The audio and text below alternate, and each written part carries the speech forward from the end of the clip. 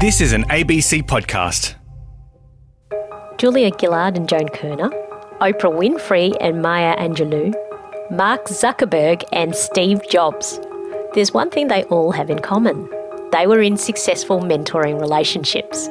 I'm Lisa Leong, and today on This Working Life, we're revisiting one of our favourite programs where we explore this unique relationship and hear why a mentor could be crucial for your career. We're also going to dig into some interesting gender differences when it comes to mentoring, starting with women. With me is Bobby Marlap. She's the co-founder of a women's-only mentoring program where mentors and mentees meet up and go for an hour-long walk and talk. Bobby, you've had about 350 mentors and 3,000 mentees pass through. How did you come up with the idea of mentor walks? Adina Jacobs, the co-founder, and I saw the idea in action when we were in Shanghai for a conference with Ernst & Young's Entrepreneurial Winning Women program. We are both alumni of that program that helps entrepreneurial women scale their business. We were at that conference in Shanghai and were fortunate to meet Michelle Garneau, who is a woman who's lived in China for 30 years and introduced fine dining to China. And she had started mentor walks in Beijing about 4 years earlier, and we happened to be in Shanghai on a morning when she was running a mentor walk. So Adina and I hopped in a rickety old cab very early in the morning and went to a park in the middle of Shanghai and participated in a mentor walk. And we got to the gates of the park and looked at each other and said, this is such a simple, effective idea. Let's take it to Australia. And 2 months later, we launched it in Sydney, and that was now 3.5 years ago. And why women only? Because to have really good conversations, you need to have two things. You need to feel safe and they need to be intimate. And there is something that happens, a sort of natural conversation that happens between women that is exactly that. And when you introduce men into the conversation, for whatever reasons, and there are probably lots of them, the dynamics tend to change. So it's very important that people feel that they can be themselves and their whole selves in that environment, and being women only delivers that. What is it about the walking part that also adds to that intimacy? Well, I don't know if any of your listeners have teenage children, but the best conversations you ever have with your kids are in the car when you're not looking at each other. And I think that's what happens on a mentor walk, that you're close together and sharing information, but you don't have that eyeball gaze that can be quite intimidating. So the fact that you're walking alongside each other makes a difference. So I'm interested then, you've had to move the walks online. What are some of the pros and cons that you've found with doing it virtually then? Well, we pivoted to doing all our 8 walks online in April. We did it very quickly, and there's been some great benefits to it. One being that we can reach women who would not physically be able to get to a walk. So, for example, we launched in Dubbo. The very first walk was virtual in Dubbo. And there were a number of women from around that region who, to attend a walk, would usually have to have driven maybe an hour and a half, 2 hours in both directions. And it also enabled us to bring mentors in from other areas who also physically would have struggled to get to that area. But there is a downside, because there is the sort of that strong human connection you make when you actually meet someone, and there is the benefit of walking. And, mentor walks to date, we've probably walked across Australia and back, I think, 4 or 5 times, right? So we're not walking so fast that you're puffing and can't have a good conversation, but it does make a difference. Okay, let's hear from some women who've walked the talk, or should they have been talked the walk?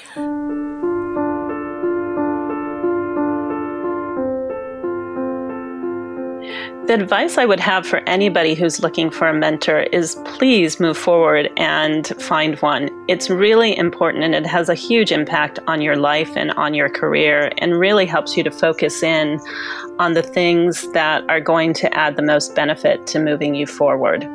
Hi, my name is Julie Dempsey, and I am a coach and a hypnotherapist.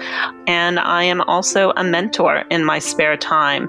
I have 20 years of experience working in the Silicon Valley, and I love to bring that to the startup community here in Australia to help young companies to build. Julie is one of my mentors and has been for the last 2 years, and it's been a very enjoyable journey. Hi, my name's Keita Martin-Shaw. I'm the founder of Be OK Ideas, a social enterprise helping businesses to take charge of their well-being.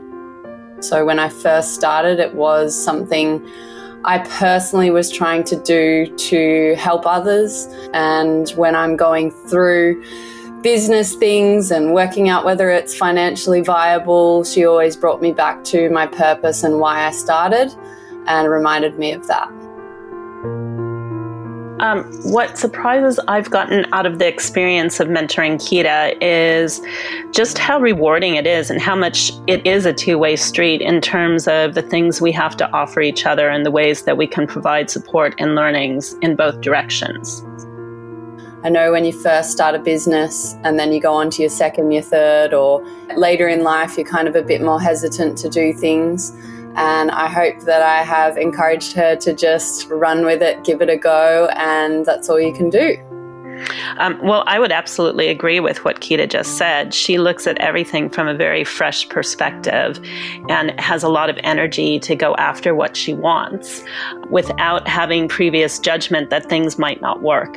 And so I definitely learned to apply that to the businesses that I'm working in and what I'm doing to make sure that I'm looking at things with fresh eyes and looking for reasons that things can work out rather than thinking about things in the past that hadn't.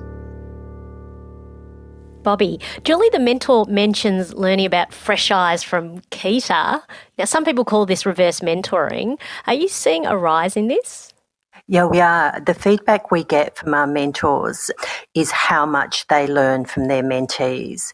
And I think that particularly around technology, there are a number of cases where in large companies that CEOs and senior executives have been matched with digital natives in the company to understand it, and that's been happening for quite a long time. But I think in lots of aspects, and just even in terms of understanding other generations, that reverse mentoring happens both formally and informally in many places, and it's a really wonderful thing. So what are your tips for getting the most out of being mentored, Bobby? One, I think it is about not assuming that one mentor is going to meet all your needs. We all have different issues at different stages of our life, and I think a mentor is not for life, although you can have great people who sort of sit as angels on your shoulder throughout your whole career, and I certainly have had that. And, you know, a mentoring relationship doesn't need to be long term. It can be for a short period of time. It can be for just one coffee. It is about seeking the right help at the right time from the right person. And what's interesting for us is that sometimes people feel that their issue is too small to discuss on a walk. And my response to that is, if it's an issue for you, it's an issue, you know, and it's worth discussing. And I think that really often comes to the confidence question, where women don't feel confident. They don't think that their issue is important enough. They don't think that someone's going to, you know, want to spend the time talking about that, and it is in every instance probably incorrect. Let's now hear from one of Australia's best-known mentors. She was one of the sharks from the business reality show Shark Tank, entrepreneur Naomi Simpson. I feel fortunate. I've had many mentors over many years, but I found the most effective mentors are the ones that I have the right question at the right time. Lorna Inman was the CEO of Target at the time, and it must be more than 15 years ago, and Red Balloon was just thinking about going into the gift card business, and I wondered if we could get gift cards in retail.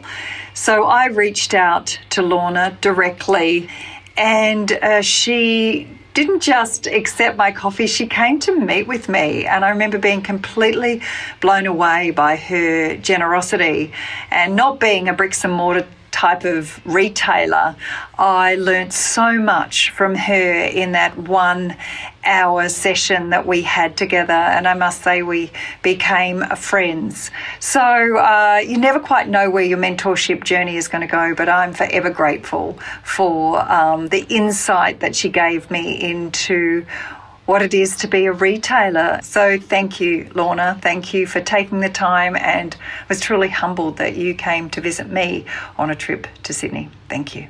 So, Bobby, Naomi put herself out there to find the right person at the right time. But apart from your organisation, how can others find a mentor?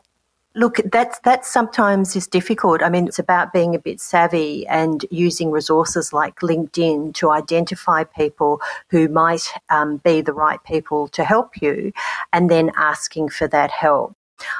I think that many experienced men and women are asked to mentor people all the time, and sometimes that can come across as quite onerous. It's much, I think, better from a mentee's point of view if they approach that person saying, I have a particular question that I think you might be able to help me with. Do you think you could help me with that? And that's a much easier thing to achieve than saying, will you be my mentor? And the other thing is about finding a mentor is that there has to be also a certain amount of chemistry. It's not like coaching, which is much deeper and longer term and more consistent, but you have to have an affinity for each other. So I also think that in terms of finding a mentor, often women in particular don't feel comfortable asking for help. And what I think we all find surprising is how often when we ask for help, we get it, and we get it without questions. So do the mentors in Mentor Walks get paid, or are they volunteers? No, they're volunteers, but they're all women who believe in paying it forward and helping other women succeed. And many of those have had help themselves, and those that haven't had that help themselves wish that they had. Thank you so much, Bobby. Thank you. Bobby Marlab, co-founder of not-for-profit Mentor Walks. And just an update, while the walks are virtual for most of the country, in Perth and Canberra, walks are now back on face-to-face. Fingers crossed the rest of us can join them by Christmas. Now it's the men's turn. We'll get on to how the mentoring experience is different for them in a moment. But first, here's award-winning screenwriter and broadcaster Benjamin Law. The mentor for whom I'm writing this letter is director, producer and screenwriter Tony Ayres, the brains behind shows like Stateless, Glitch, 7 Types of Ambiguity, The Slap, Nowhere Boys, and the show I created and co-wrote, The Family Law. Tony, you are like the gay Chinese-Australian Barack Obama of the Australian screen world, and you've got a presidential schedule to match. Everyone in Australian TV knows you, and I know you've got Cate Blanchett's number in your phone. And yet you still saw something in the memoir of me, a 20-something emerging writer, and you became convinced you could make a TV show out of this story about a kid growing up gay and Asian in the coastal suburbs of Queensland during the rise of Hansonism as his parents' marriage spectacularly fell apart, even though it didn't exactly scream classic Australian story. And all through the joys and hells of development, you kept the faith, while also steering someone, me, who had no idea what he was doing, with patience and unwavering encouragement. When I lost faith in myself and in my work, all it took was reminding myself that your faith in me had never wavered. And I'm so grateful for all the practical writing advice you gave me. You hammered in how there was no plot without deep, complex understanding of character, and how the best writers' rooms are about sharing stories while working something out like a puzzle. All of this knowledge is the stuff that I take into every TV writers' room I occupy, including the one I'm about to head into now. I'm not sure I ever tell you this enough, but you changed my life. Much obliged, always indebted, Ben. I love that. I'm crying again. Someone whom you respect having unwavering faith in you. And sometimes that's all we need as we go through the tough and uncertain times at work. With me to unpack this a little bit more is Miles Protter. Miles is a professional mentor and also runs a pro bono mentoring program called Men's Business. G'day, Miles. Hi, Lisa. So good to be here. Miles, what are your thoughts on Ben's letter to his mentor? Oh, well, I'm still choked up a bit. Yeah. And it's so beautiful because what it brings out is the fact that, yes, a mentor offers something practical, which is great. Like he linked up with this man who has all this wonderful experience in writing and producing shows. But the most important thing was the guy believed in him and he feels believed in. And that is so missing. It's so missing. And, because I do a lot of work with men, I can tell you a lot of men do not feel believed in. A lot of absent fathers are causing kind of a gap in that way. And so when you don't have an older man who you respect believe in you, it's a huge hole in your life. So who was your first mentor?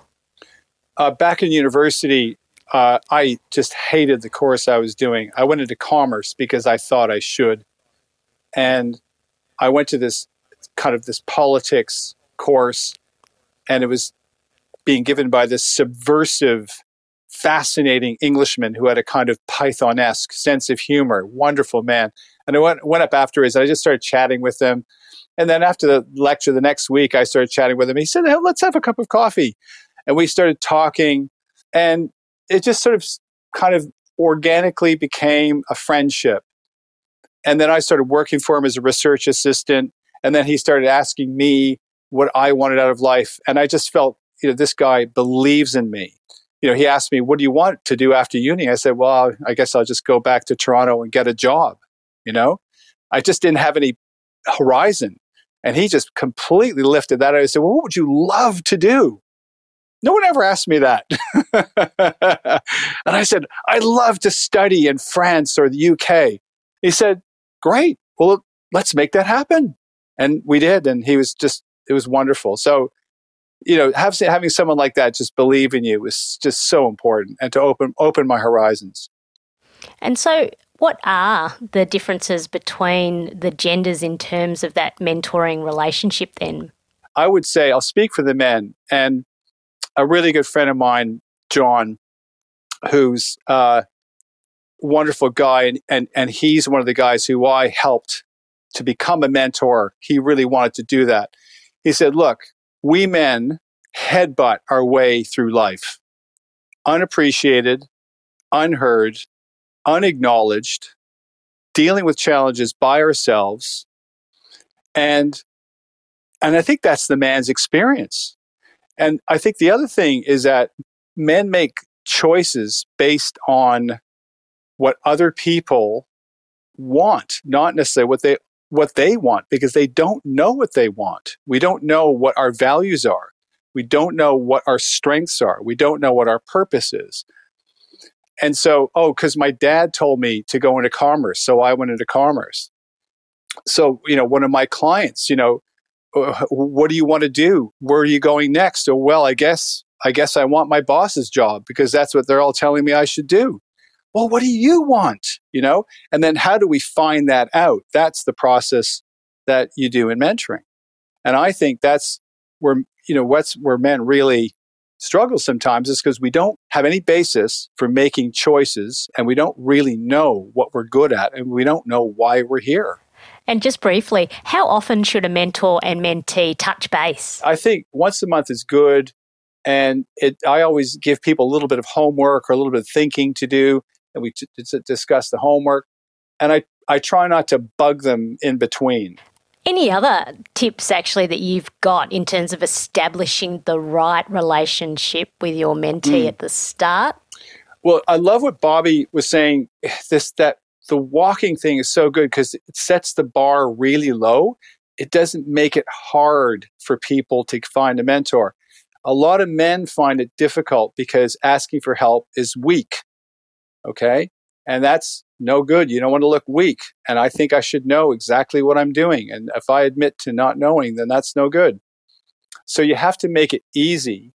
And I think someone who puts themselves out as a mentor, it's harder in a sort of professional context, but I think if you want to be a mentor just as a gift to somebody, it's like letting someone know you're available and then letting them approach you.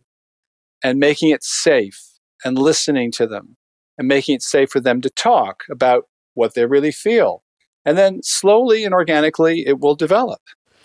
Why do you think that having a good mentor is crucial right now in terms of COVID-19 and the rapidly changing economic environment? Well, I think you said it, rapidly changing economic environment. It's so uncertain and so squirrely right now. Someone who's in the mental health business was just telling my wife the other day that the new vulnerable are men with financial problems, especially debt. In my various men's circles and the people I work with, there's a lot of guys whose businesses are going under. So I'm doing a lot of pro bono mentoring of guys who are just struggling to hold on to businesses or who are realizing they have to let them go. It's tough, man. It's really tough, especially if you're the main breadwinner or even a half breadwinner. It's very difficult. So, and also, well, the other thing is for the people who aren't necessarily struggling, but going, well, what do I do? Everything's changed. How do I make sense of this? It's great to have a thought partner to come alongside you and bounce things off of. And man, I'm learning heaps off of people, just mentoring other guys who are having all these incredible ideas. I'm like, whoa, that's pretty good. And I write it down. It's fantastic. It's great. And so when it comes to business and careers, how can a mentor help a man specifically, Mark? Well, I think we believe, I don't know why we believe this, but I think we believe that our development and education and learning stops kind of either when you finish school or you finish uni, right? And maybe, okay, I'll do a few Cert 4 courses and become blah, blah, blah, blah, or become an apprentice or something. But we think our development stops sometimes in our 20s, but in fact it doesn't. Our development continues right through almost to the day we die. And it's happening to us whether we know it or not. So we're constantly making transitions. Like in your 30s, you start transitioning to more responsibility. In your 40s, you transition to what we used to call the midlife crisis. Why am I here? Now, wouldn't it be great to be able to talk to someone about that transition and get some tools to be able to make good choices based on your values, your purpose, your strengths, to help you get through that and transition to something new, or even to stay where you are, but to make it better for yourself. And we don't have those tools. So I think I'm so glad I had a few mentors in my life. And I'm really glad I've been able to mentor other people because I've been able to help them through these transitions instead of, like as my friend John says, headbutt their way through on their own without anyone talking to them, And if your workplace doesn't have a mentoring program, how do you suggest men find a mentor to help them in their career? I try and train men and recruit men to be mentors. It's hard. Because when I get a group of 10 men together, maybe only one will ever have had a mentor themselves. And they want to do it, but they've never experienced it. So there's a real sad, I think, lack of mentors. So I think younger people who want a mentor, you've got to shake this up because they're not on the tree. I really think you've got to say, I want to have someone believe in me and meet with me and give me some secret sauce, give me some belief, give me some advice, listen. And you've just got to keep your eyes open and ask. Thanks, Miles. Professional mentor, Miles Protter. And thanks again to all our wise elders today. This Working Life is produced by Maria Tickle, who was so inspired in making this show that she's finally found herself both a mentee and a mentor at the ABC. A quick shout out and thanks to Rebecca Donaldson and all those other mentors across Australia who give their precious time and energy to help others find their way in their careers. You are gold. Next week on This Working Life, how does your boss keep tabs on your work? Increasingly, the answer to that question is surveillance technology. From offices to warehouses, and even for those working in the gig economy, it's spruiked as the answer to an organisation's productivity woes. But is it really making us more productive? And how's it changing our jobs and the employer-employee relationship? That's next week on This Working Life. And if you enjoy our show, please take a minute to hit subscribe and share our podcast with a friend who you think might need a little help finding the sunshine at work at the moment. I'm Lisa Leong, and until next time, keep working. You've been listening to an ABC podcast. Discover more great ABC podcasts, live radio, and exclusives on the ABC Listen app.